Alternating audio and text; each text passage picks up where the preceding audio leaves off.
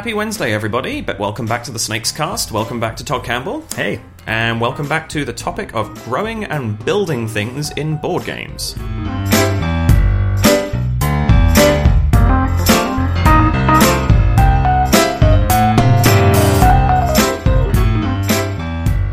So we finished talking about Topiary on Monday, and I hinted at the end of that episode that there were a couple of games that were very much like that, and one that has come out almost as recently, just a little older, but which is absolutely fabulous, is Photosynthesis. Yes.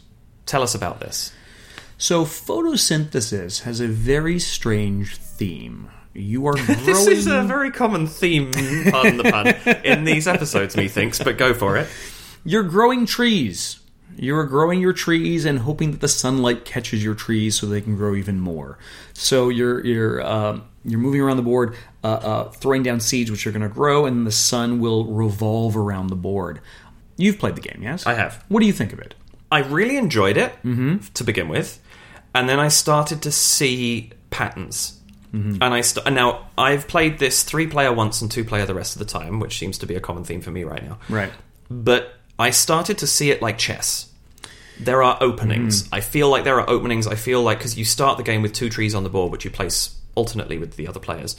And I feel like there are certain places you want those trees to go for maximum benefit. Yeah. And I feel like once your opponent does one thing, that gives you 4 or 5 options for your next choice of what to do. And I feel like it's a game of funneling. Yes. I was very excited when I heard about photosynthesis. Like I said, I love weird themes. And for sure. Growing trees, come on. Right? Yeah, and it's such a beautiful game. The trees are little 3D cardboard sculptures. They're beautiful. This game with 4 players in full swing is gorgeous. It's gorgeous. It's gorgeous. I didn't like it. Right. I did not like it. I played it once, and that's probably not fair. I should probably play it another couple times before I make a final judgment. But it was punishing. It is. It's very punishing. If you don't know what you're doing, and the first couple of moves you make, if you make a wrong choice, you could be actively losing a game for an hour. So it is very much an abstract game, and much like a game like chess, if you make a mistake too early, you're done. I do think I would agree with that, and I think this is also one of those games that you cannot fairly teach somebody new if you know it well. No. Because you will obliterate them. Yes. And I've had that experience. And there's no catch-up mechanic. No, there isn't. And the only thing you can hope for... A canny player who plays this game just won't... Because you get the points in this ultimately by harvesting your trees once they're fully grown. Yes. So I get my tree to its highest level, and then I chop it down to make room for more trees, and I get points based upon how close to the center of the board it was. Yeah. However, if I leave that tree there and never do anything with it, if it's at its highest, as with Topiary, it will block everything behind it that is lower from the sun. So wherever the sun is pointing from, if it's in the middle of the board, everything on the other side of that tree isn't going to get seen. Right. And that can really, really damage somebody's ability. One turn I could be getting 16 photosynthesis points to use later on, and then the sun moves 1/6 around the board, and it's blocked, and I get 4. Yeah. And I suddenly am so limited, and you have to spend those points, and the bigger your tree gets, the more points you have to spend to grow it further. So if you're only getting 3 or 4 points in the middle of a round, you're stuffed. Yeah. Or you could be stuffed. I feel like this is a game where if you purchased it to play with a specific group of people, you learned it all at the same time, and you kept playing it together, you would enjoy it. But to play with multiple experience level with the game is just not great. I would agree with that. Yes, I think it's good. I think people should absolutely try it, but I think it has its flaws. And I think it's one of those games that you want to maybe come into a cafe and try, come into Snakes, play one of our copies, and then decide whether you have the right set of people to buy it for. Yes. I would not recommend buying this game straight off the bat without trying it first. Totally. One I would recommend buying, personally, is a wonderful building game called Quadropolis. Tell me about Quadropolis. So the idea in Quadropolis is that you're collecting buildings from a central grid and building them into your personal city. But the reason that this grid is so important, and what kind of ties it in very obliquely, I must admit, to the topiary concept, is you're placing somebody on the outside of the grid, and the thing that they're pointing at is what you get to take. And if I place somebody on the outside that says 3, and I put them at the top of column number 1 facing down, I will be taking the third building in that column. Right. And no one else can place facing down into column number 1. For that round, I have taken it. And so you have limited spaces that you can go in, and the piece that you place out there will determine the piece you take and place onto your city. And they all score differently. Right. So if I'm building apartments, the higher they are, the better they are. If I'm building parks, they want to be next to apartments, if I remember rightly. Shops want to be close to factories, I think. I don't remember the full detail. But everything has a slightly different category for how it scores. Right. And you play through however many rounds, and whoever has the most points at the end of the game wins. But I really like that logic of having to carefully select what you're going to build, because it also determines where you get to put it on your grid. Right. And that's what's so interesting, is you're determining what you're taking and you're determining where you put it. And it's a Days of Wonder game, so of course it's beautiful to look at, and yes, the pieces are all great. Yes. And you don't like it. No, I thought that's where that was going. No, not at all, not at all. I played half a game of it when it first came out, and I haven't had a chance to play a full game yet, but I've been very intrigued by it. Right. It didn't grab me, but I really want to try it again. I think one of the things that interested me so much is how early in that game you can mess yourself up. And it's not in the same way as photosynthesis, where you play a losing game. But if you're trying to get the most points, I think there's one thing, for example, is it civic buildings, I think? You get points for them based on how many different quarters of your grid, your personal grid, contain a civic building at the end of the game. Oh. And you can mess yourself up by blocking yourself out of being able to place one in this place, or forcing yourself to place it next to something that might not gain it as many points. Right. Locking an apartment building in such a way that you're not really going to be able to place there again very easily. Like, there's lots of ways that you can mess up, and so it's a very long think.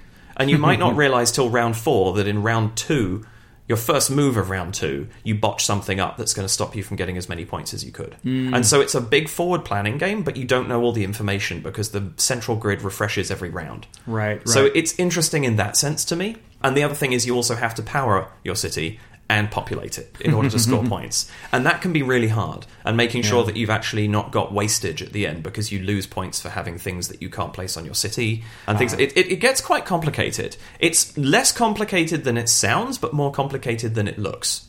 Okay. If that makes any sense to anybody. But I really enjoyed it. And I think it's an interesting strategic challenge. Right. And I recommend people try it for that reason, I think, as much as anything. Great. Just a slightly different way of thinking. Yeah. And building cities, definitely not as weird of a theme as some of the stuff that we've talked about. That's true. But why don't you tell me about a really common theme that everybody does in their everyday life of growing bamboo and having a panda eat it? Takanoko. Strange theme, great game.